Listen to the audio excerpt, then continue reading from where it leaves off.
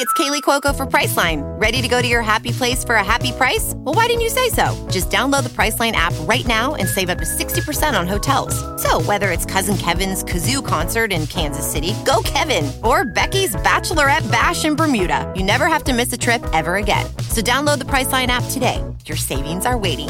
Go to your happy place for a happy price. Go to your happy price, Priceline. Pinkle, I believe it's a big day. It's my birthday. It's my birthday. Yeah, I can't believe it. Feeling very old, but very happy. Now, look, what's gone on so far today? Because we always record podcasts on our birthdays, and you broke into song when it was my birthday. No one needs to hear me singing, but I did have chocolate cake at 6:45 in the morning. Oh. What's happening at the Pinkoff household? Yeah, Willow baked me some blueberry muffins yesterday with Granny, which was very nice. I had them for breakfast this morning. And she also wrapped up all her own toys and put them in a bag and gave them to me for my birthday. That's so sweet. So cute. She also made me a beaded bracelet, which I will be wearing for the Sochi coverage. So keep an eye out for that. Oh, I will. She's made me promise her to wear it on television so that we feel connected whilst I'm away. Oh, Pinkles, it's so sweet. So special, isn't it? And what, any plans for later today? Yeah, so my parents and brother are going to take me out for a pub lunch, and then Wilf, Willow and my husband are going to take me out for apparently a Nando's. Lucky me. This might we put it to popular vote and Nando's won. And I'm a vegetarian. Well, on that note, welcome to the F1 Nation podcast with Tom Clarkson and me, Natalie Pinkham. And a little bit later, we'll be hearing from Mr. Russia, aka Valtteri Bottas, is coming on the show. I feel like from the first year we went to Sochi, I've had found the rhythm quite quickly and been able to build on that each year. It's not going to be as easy this year.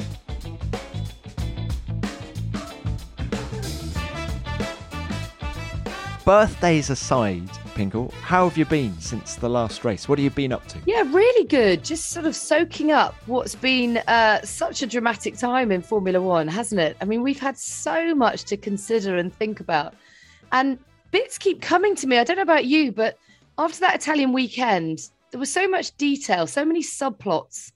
And, you know, I'd wake up in the middle of the night and go, I hadn't considered that. And, you know, there were things that we perhaps didn't even cover on the podcast that were really strong talking points just because there wasn't enough time. The fact that Valtteri Bottas had arguably his strongest weekend for a very long time, and he goes into Sochi, which is very happy hunting ground for him. He could well win this race. Ironic that two strongest races after he's basically been sacked by Mercedes. It's a good point, isn't it? But I was still on a high about 3 days after that Grand Prix, just everything that came together. And then I saw Daniel Ricciardo post something on social media of him putting his winner's trophy in the trophy cabinet at McLaren alongside, I think it was alongside Senna's. It was. I actually got incredibly emotional seeing that because you saw how much it meant to him and how in awe he is of Ayrton Senna, as we all are. And yeah, what a moment, what a touching moment. And he was sort of on his own in the boulevard, apart from the person filming. But you know what I mean? It was very touching. It felt like a very private moment that we were invited in to share with him. And I was also thinking about his victory and just the outpouring of love and support from him, even from rival teams, rival fans, his competitors on the grid. It was such a popular win. And I think he's taken a lot of heart from that. You know, that actually people genuinely support him. And a happy, successful Daniel Ricciardo is great for our sport. Yeah, and he's going to have got so much confidence from it that I think that's the turning point, isn't it? He talked about the summer break and how important that was to sort of recharge and refocus. And then, you know, he was very quick in Belgium. He was very quick in Zandvoort, gets the win last weekend. And I think he's off now. I agree. Well, I hope so. And also, I think it's really good for Lando because I think he's really got the bit between his teeth. He knows that this car can deliver a victory. So he's going to be hungrier than ever. I think it's just a really important time for McLaren as a team and for the sport. You know, it really, I don't know, it was a real feel-good story. it was disappointing that the two title contenders took each other out, because I think you could have had the feel-good story without that. I think McLaren would have still got a 1-2, and that would have been great for the sport without, the fallout. I hate the tension that those two coming together has brought. I know it's brought jeopardy. I know it's brought an element of entertainment, people on the edge of their seats watching the races, but I just don't like to think of neither of them seeing the checkered flag, because it's a championship that needs to see it go right down to the wire and based on merit alone, not on an accident that prevents either of them from scoring a point. You talked about subplots a moment ago, and I find it extraordinary that collision between Lewis Hamilton and Max Verstappen is a subplot. I will look back at the Italian Grand Prix 2021 as Daniel Ricciardo's return to form. I don't think, first and foremost, of those two coming together. Not the same at Silverstone. My memory of Silverstone is that collision on lap 1, so it's very interesting that that's become a subplot, and I just hope it doesn't happen again and again. And looking ahead to Sochi, of course, this coming weekend, turn 2 as it's called, which is the first braking point on the lap, really tight corner. Oh, if those two are on the front of the grid, I mean, wow. Anyway. But they won't be. I don't think they will be, because, not only has Max got this 3-place grid penalty, but he will no doubt take the penalty for changing his engine as well. So actually, if anything, they're going to be split up, but you will see a very hungry, determined Max Verstappen fighting his way through the field, which will be thrilling in itself. So, but this is the sport that just keeps on giving in 2021. It's incredible, isn't it? And as you say, for protagonists to be a subplot tells you something about what's going on and just how multi-layered Formula One is right now. And I got a lot of people coming up to me at the weekend at the Goodwood Revival. That's where I spent my weekend. But How was it? Well, Pinkle, I'll come on to that. But a lot of people coming up to me saying, "Oh, isn't it a pity that Formula One is changing the rules next year, because we've got such an exciting championship." And I agree. Who can disagree that it is a very exciting championship? But it's a reset for the whole sport, not just from a technical point of view. So let's hope it's all very close. But just on that, how ridiculous that at the beginning of the season we thought, this is going to be a holding pattern of a year. This is just bridging the gap between 2020 and 2022, and yet this is the season that's delivered most in my memory of the sport. I've been in it for a decade, not as long as you, but I think this is the season that I've enjoyed the most. Pinks, it reminds me of 2012 when we had 7 different winners in the opening 7 races, and that was fantastic. This is fantastic. I know, but 2012 was my first year with Sky F1, and I had been obviously at 5 Live the year before, but that was a sort of like under the radar, finding my feet kind of year.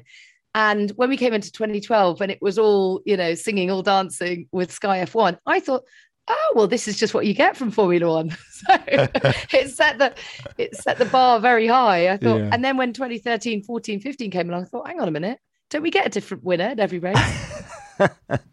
Certainly got that this year. But hey, Goodwood Revival, Pinks. Have you ever been there? I love Goodwood Revival. It often clashes with my birthday, and it's often like my one sort of weekend off, if you like, between races. So I haven't been for a couple of years, but I have been before. It's beautiful. It is truly a step back in time. And everyone looks amazing. The cars are stunning. But yeah, tell me everything. Well, so the Goodwood Motor Circuit was used back in the day between 1948 and 1966. So all of the cars that turn up at Goodwood, bar a few, there's a couple of races that are a bit different, but most of the cars have to have been in that period, 48 to 66. And that's such a sort of glamorous era of the sport. And Damon turned up on Saturday and drove Stirling Moss's Lotus 18 that he won the Monaco Grand Prix in 1960 and 61. So it's that kind of era of car, the sort of glamorous, really exciting time for the sport. Lots of innovation coming through.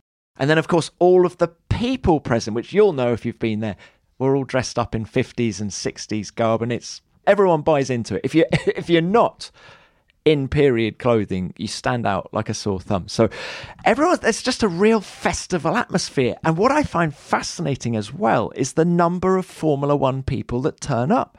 They love it. So from contemporary Formula One, Jean Todt, FIA president, he turned up on Sunday. Ross Brawn was there on Sunday as well. And then, of course, you've got the champions that turn up pretty much every year. Jackie Stewart is a regular there, of course.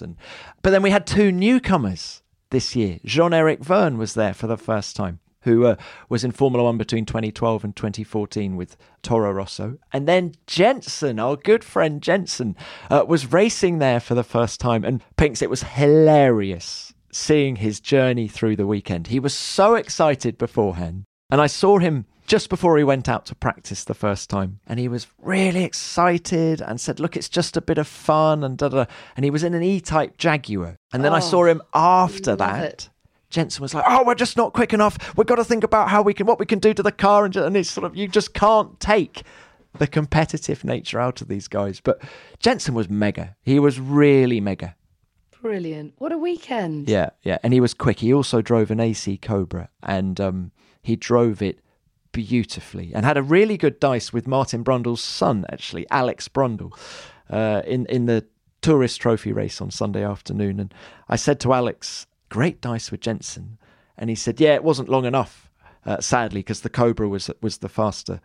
Alex was in a Jag and the Cobra was faster. But he said, God, I did see Jenson driving it and he drives absolutely beautifully. So although Jenson hasn't been in Formula One a few years, he can still do it. Love it.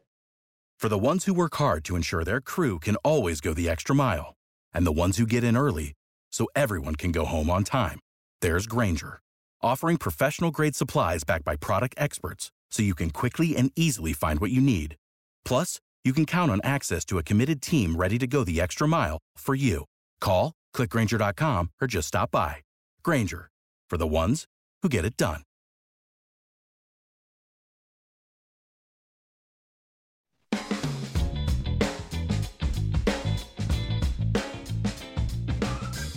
What else has happened since we last spoke? Well, Aston Martin have confirmed their lineup for next year, which no real surprises there. Sebastian Vettel and Lance Stroll retaining their seats at the team.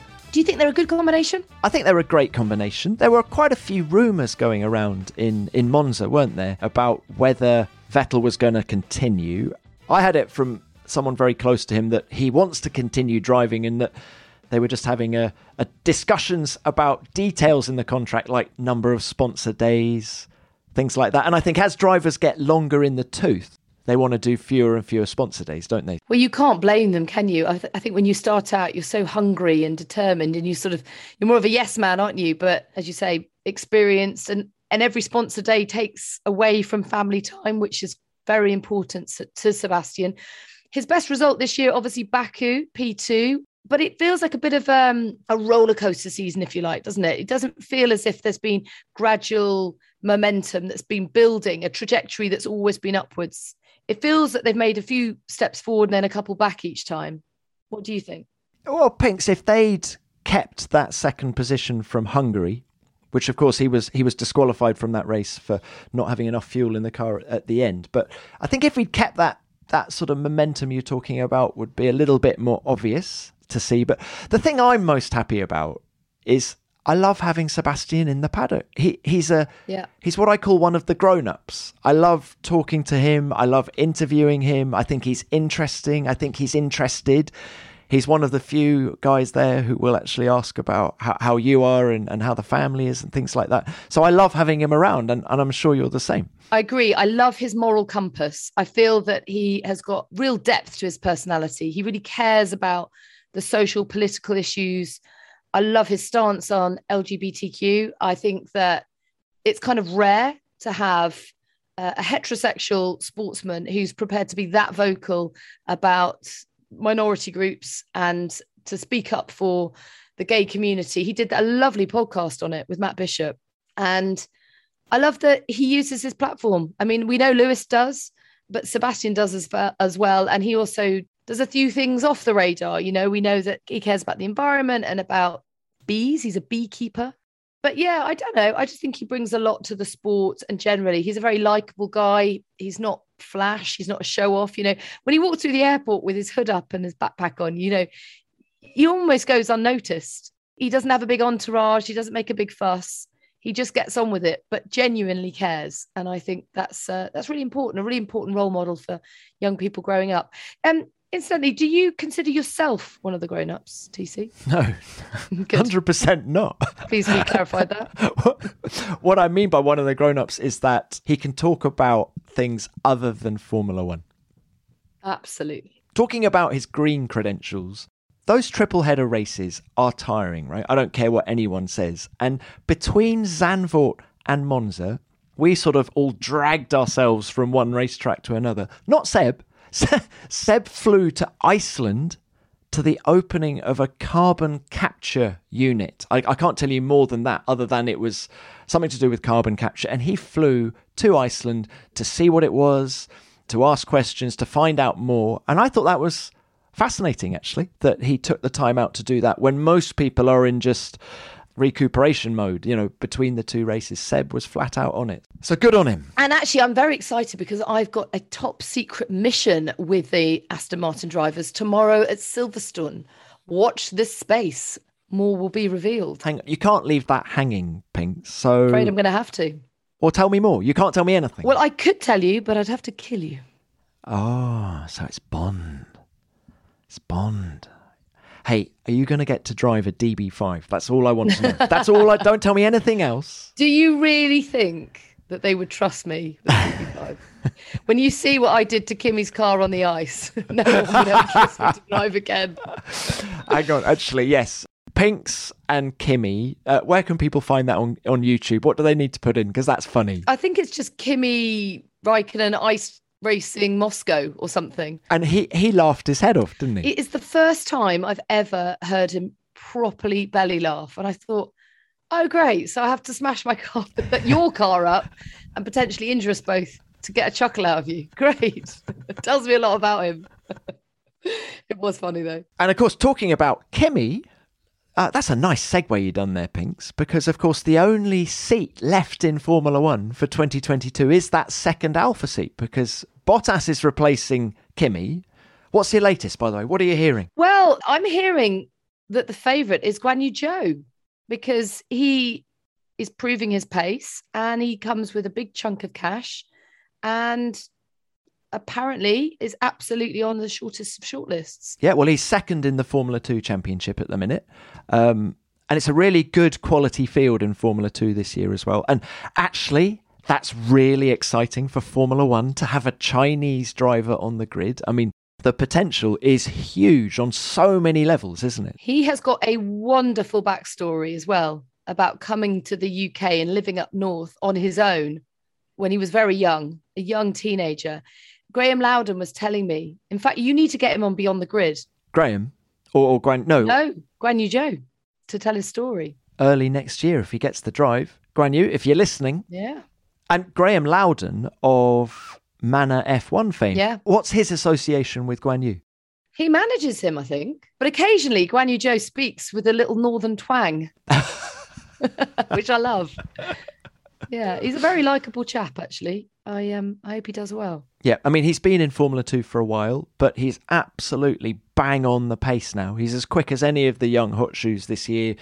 Oscar Piastri, last year's Formula 3 champion, currently leading the championship, but it's nip and tuck between Oscar and Guan Yu. And the other one who is in the running is Théo Pourchaire, the very young driver. He's only like 17, isn't he? Yes, and he's on the Sauber Academy. This all points to Alpha again. Your segues today are absolutely brilliant. Completely coincidental.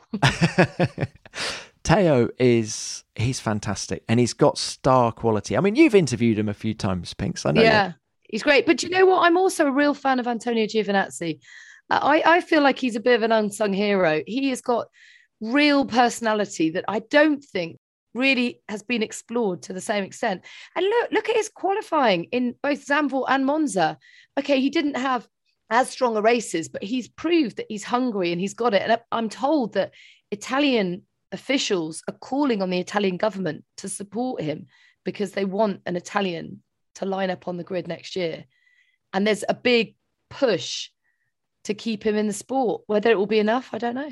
I mean, his qualifying in general this year has been really good. He's done Kimi Raikkonen pretty much at every race, but it just hasn't quite been enough, has it?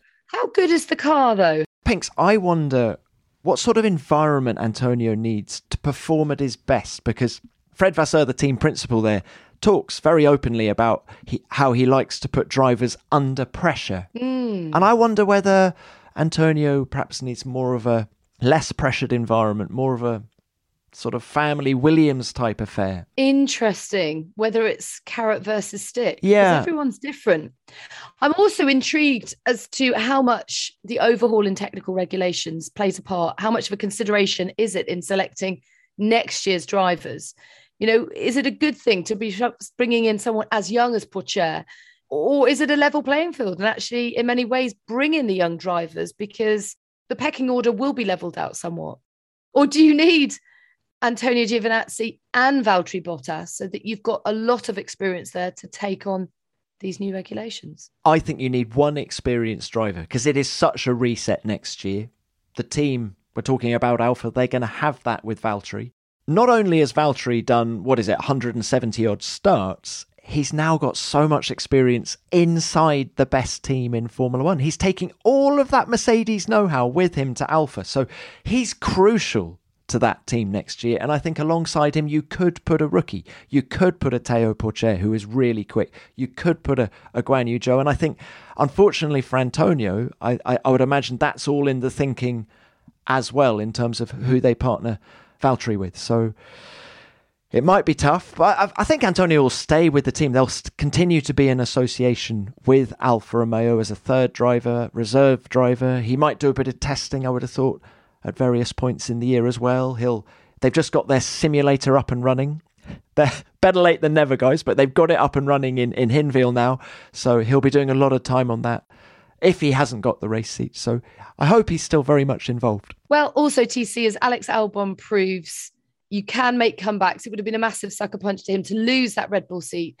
But, you know, he's back in the sport now at Williams. So even if Antonio does have to take potentially a year out, it doesn't mean it's career over, which is great. And I was intrigued, actually, by Alex, because even though he's gone to Williams, Red Bull still have an option on him for the following year. Yeah. How did they manage that? It's interesting, isn't it? That's what Toto Wolff was very unhappy about. And at Zandvoort, he was saying, look, I don't want to stand in the way of Alex Albon, but I would rather he severed his links with Red Bull because we don't want all of our Mercedes power unit secrets going back to Red Bull and Red Bull powertrains as is going to be next year. And it's interesting that in Monza, both Toto Wolff and Jos Capito, the boss at Williams, were saying, no, he is 100% a Williams driver next year. He won't be taking any secrets back to Red Bull. And then since that race, as you say, it's all come out that no, he's actually on a bungee back to Red Bull for 2023. So if,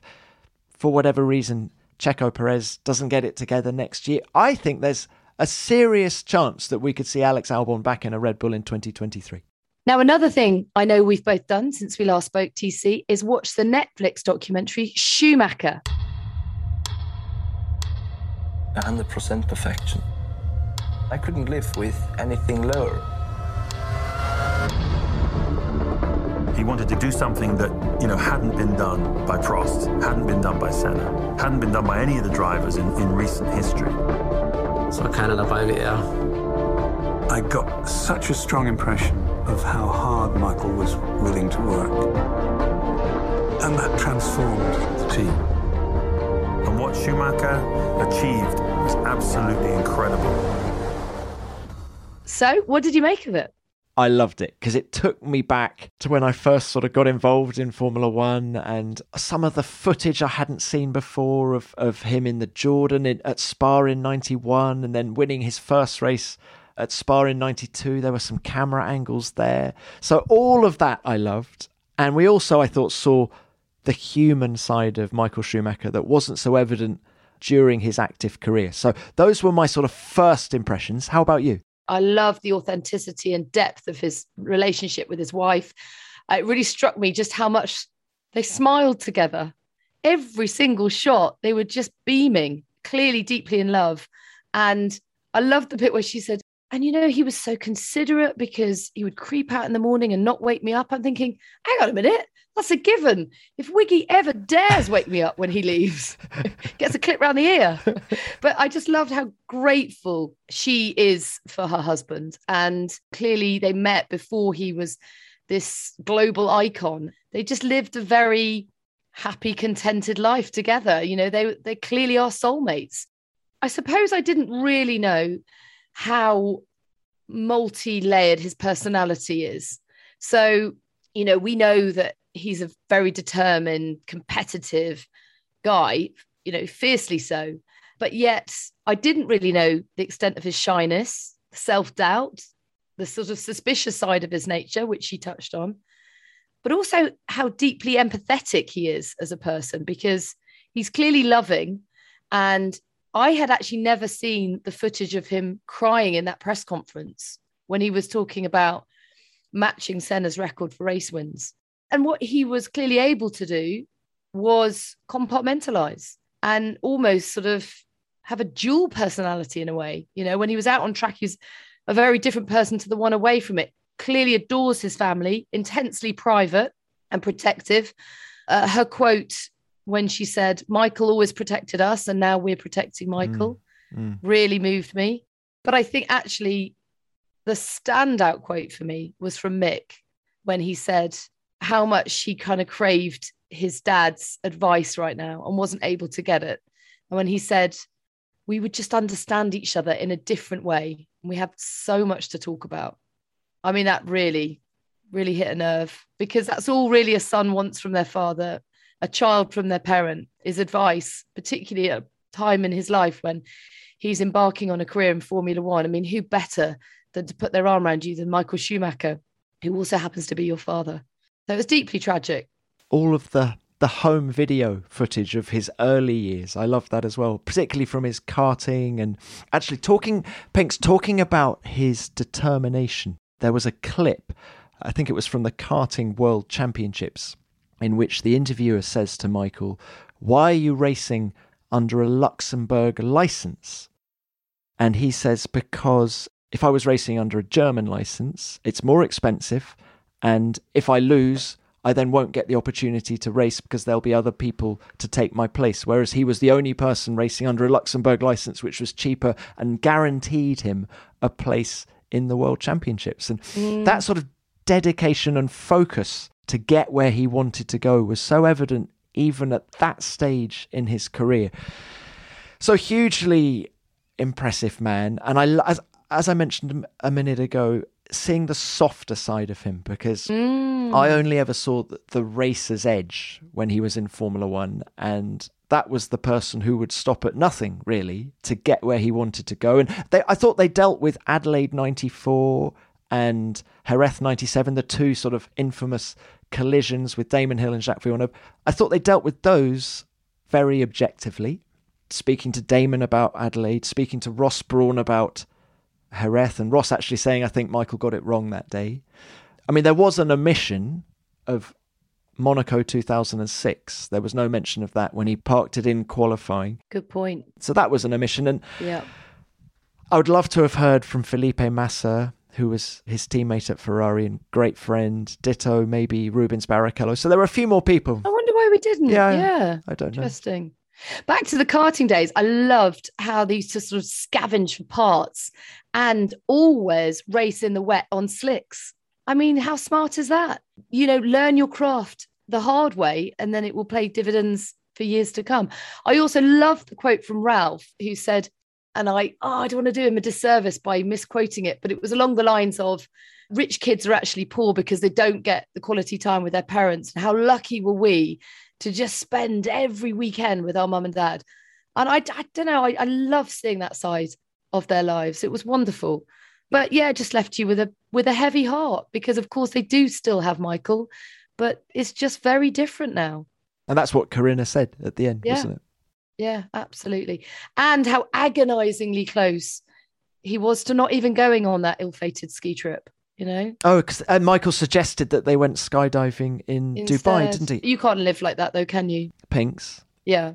Did you spot my cameo? You in the movie? Are you telling me now? I'm telling How you did now. I not see you? I saw loads of journalist mates, including Kai Abel, Yes, a very young Kai. Adelaide 94 and Yeah. Matthias Brunner as well. But no, hey, Pinks, as cameos go, it's impossible to have a smaller part. But at one point, he is going up in a plane to skydive above the Palm in Yes. in Dubai, and there's other people in the plane about to Yes. jump out, and I'm one of them. No. Yes. Oh, TC, I can't. Right, I'm going to go and watch it again. No, it's about half a second's worth of me in the I background. don't care. It's you. I don't care. I'm going to go and freeze frame it, photograph it, keep it that forever. But do you know what? It was, so I was doing a story with Timo Glock, actually, and Timo and Michael are very close. So the story was we're going to go and jump out of a plane. I can't remember why, but anyway, it was brilliant. Anyone who's done the same, a tandem skydive, great fun.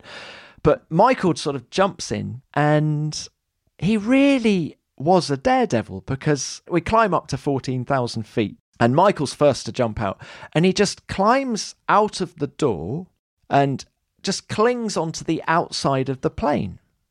And he sort of waves at us, and he sort of, look, holding on with one hand. And almost fell off there. Hold on with two hands again. Whoa. Just mucking around. And then he then lets go and free falls for a bit. And we all jump out after him. We get to the bottom, and Michael is already taking his parachute off and putting another one back on so that he can, and he just gets the next plane back up. And he did like 10 jumps in a day, I think. Yeah, that's what Karina said as well, wasn't it? That's what she said. It wouldn't just be one jump. He had to keep going again and again and again. Yeah. Obviously, you get that hit. Yeah. My sort of first experience of Michael Schumacher was in Australia, 2011. And it was my very first race for BBC 5 Live. And he crashed out, I'm sure. I need to go look on Google, but as to remind myself what happened. And I just remember Mark Webber had said to me before, now there's going to be a massive scrum around each of the drivers, particularly if someone crashes out. And Mark even said, particularly if it's someone like Michael Schumacher. So you need to really get your elbows out and you need to go for it, because you just won't stand any chance. And of course, I was too shy to really get in the mix. But I remember my producer saying, we're going to throw to you in 5 seconds. And as I was standing in front of Michael Schumacher, you know, the great Michael Schumacher was right in front of me. And this is my first ever race in Formula One. And I put my hand out and I touched his forearm, because I don't know why. I just reached out and touched him as if to say, they're coming to us now. And I held his arm, and he sort of looked down at my hand on his arm as if to say, why are you holding my arm? And I was like, oh, I'm so sorry. I just sort of, I don't know, I was kind of squeezing his arm. And one of the other journalists said to me, never touch Michael Schumacher. I said, oh, really? Do you know, honestly, I didn't even know I'd done it. It was just sort of an instinctive thing. I'm quite tactile as a person. But in that moment, he looked back up and smiled. And it was a lovely moment in a way that we connected. And so I actually don't think any kind of touch is wasted. Hug and be hugged is what I say in life. But that came across in the film as well, didn't it? Of how his sort of comeback with Mercedes from 2010 to 2012 was different. And I think he even admitted, didn't he, that it no longer meant as much to him as it did first time around. And that's really why he then ended up stopping at the end of 2012, because suddenly his family was more important. What you say, the love for his family really came through in the whole thing. So anyway, catch it on Netflix. It came out on September the 15th, and it's well worth a watch. Absolutely.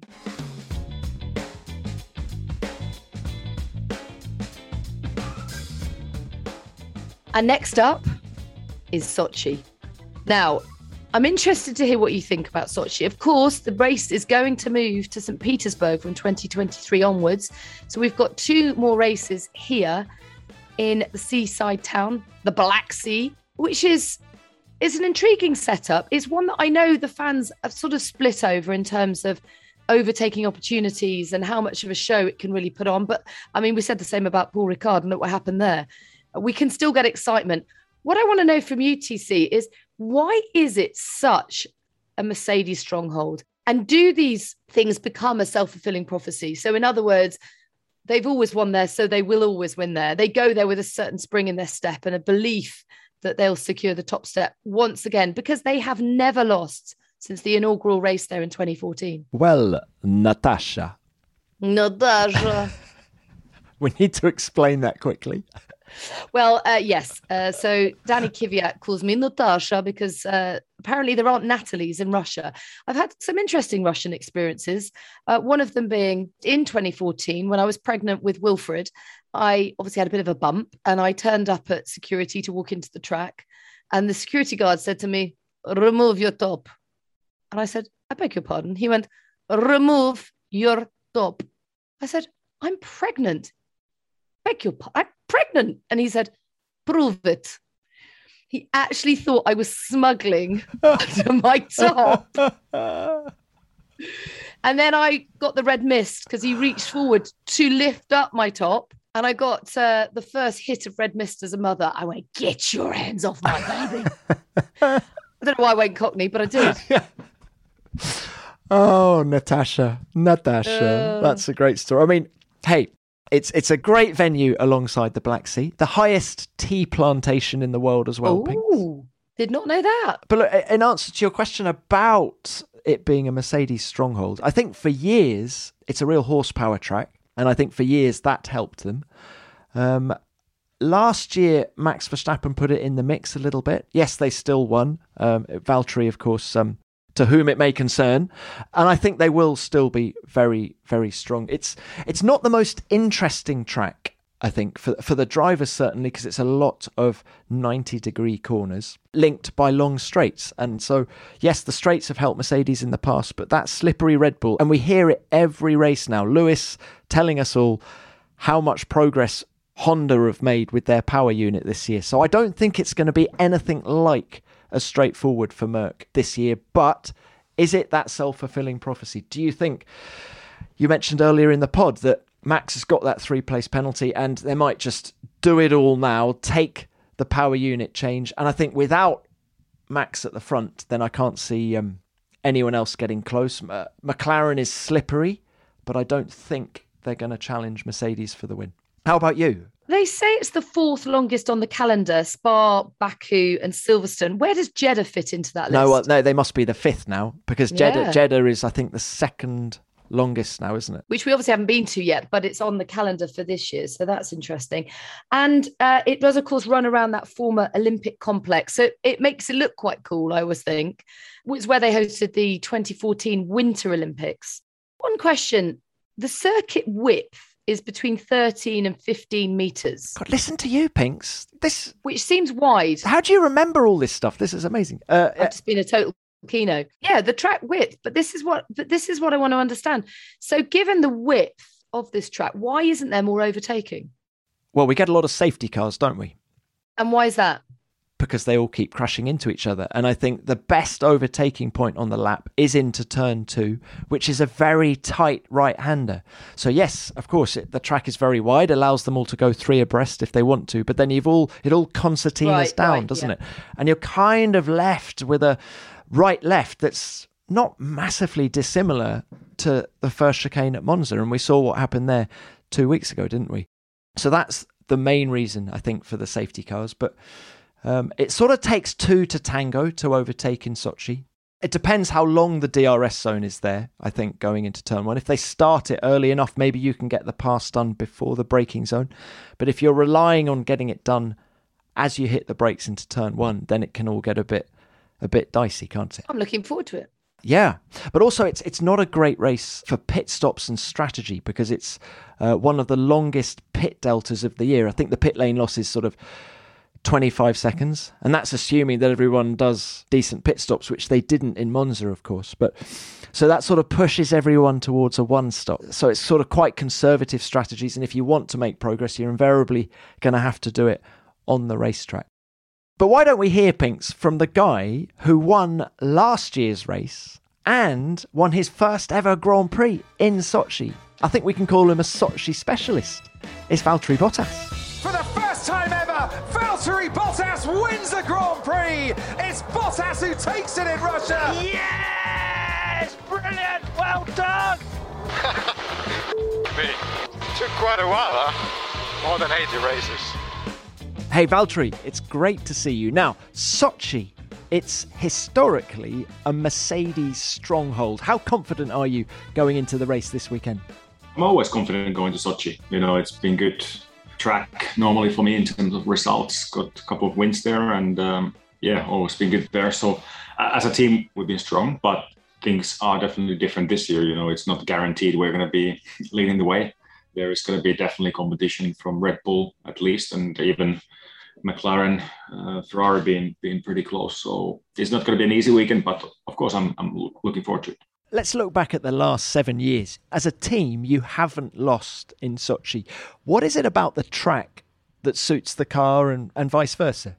Normally, our car has been pretty efficient. You know, there's some decent straights there and then quite a lot of medium speed corners, and that's been always good for our car. And as a driver, you can definitely make a difference as well. I feel like from the first year we went to Sochi, I've found the rhythm quite quickly and been able to build on that each year. So I don't know, but like I said, it's not going to be as easy this year. You genuinely think that Red Bull and McLaren will challenge? Yeah, definitely. They will. And that's exciting. What about the track itself? There's that long horseshoe left-hander at turn 3. Is it even a corner in your mind, or is it easy flat? It is easy flat, but it is a corner. You know, it's long. There's long duration of G-force, and in the race, more so, you know, with high fuel, a bit worn tires, you start to have a bit more slip angle.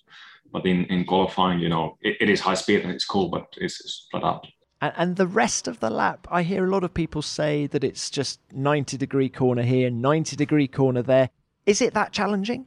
On that track, you need to be really precise. You know, the braking points, the turning points, how you take the curve. It's all about precision. To make a difference to your teammate is always about, you know, a few hundreds or thousands here and there. So it is challenging. And the last sector is a bit more technical. You know, there's a bit of camber in some of the corners and, you know, chicanes and a bit more slow speed content. So as a track, yeah, it is definitely challenging. And memories, Valtteri, of your first Formula One win back in 2017. You never forget your first time, right? No, you never forget it, definitely. And it was amazing experience and win. And also, was it last year?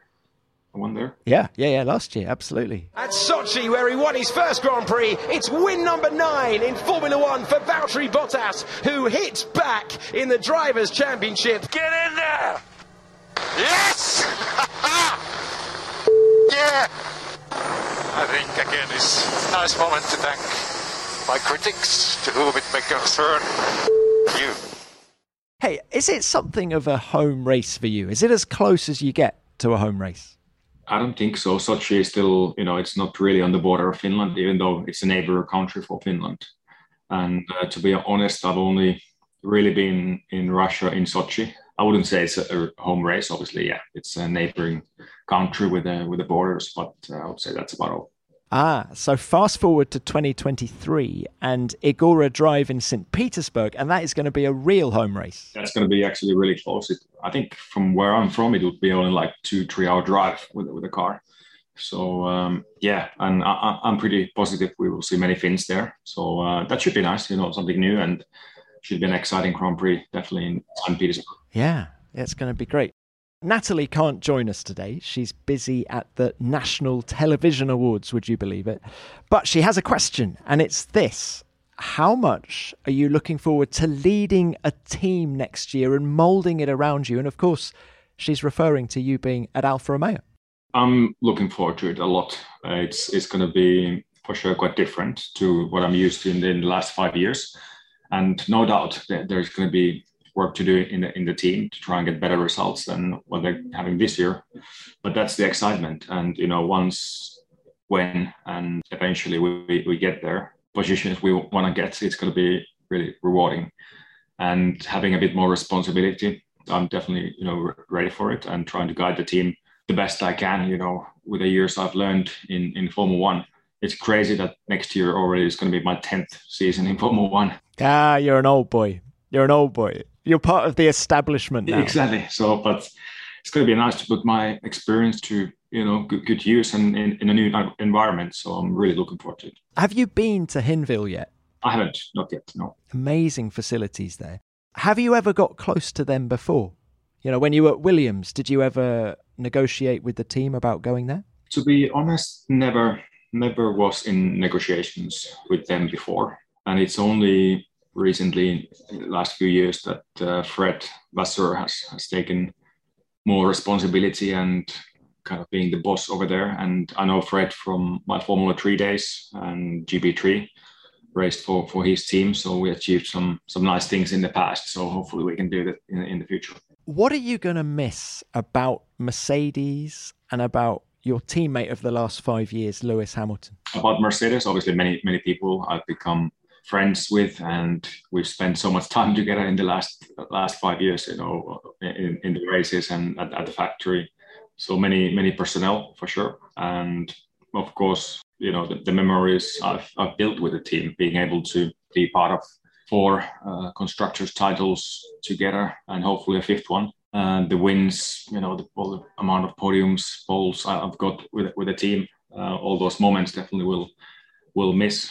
And same thing with Lewis. It's been an absolute pleasure and a real honor working with Lewis alongside. And we've been able to work as a team really, really nicely, and we have good respect. So it's been an awesome teammate, and I've learned a lot from him. So, but I've got no doubt he's gonna do well in the future as well. How would you say that your relationship with Lewis has evolved over the years? Can we even call him a friend? Are you ever a friend with a rival? No, I can definitely say that we are friends. It's really just such a good respect both ways. So, of course, we are racing each other, but we are very much a team. And if you look at the past few years, name a better team. We've accomplished quite a few things. I can't. Another good thing about Alfa Romeo is decent road cars. You're going to get a good company car. What, Stelvio? I've been looking at some already. I still need to figure out what exactly, but they have some of those bit more powerful ones. And actually, it's a nice brand. It's a nice brand with actually a lot of history as well in motorsports. So it's going to be interesting. Well, look, really good luck with it, and good luck this weekend in Russia as well. Bring it home. Thank you. Will do. Valtteri, thanks a lot. Cheers.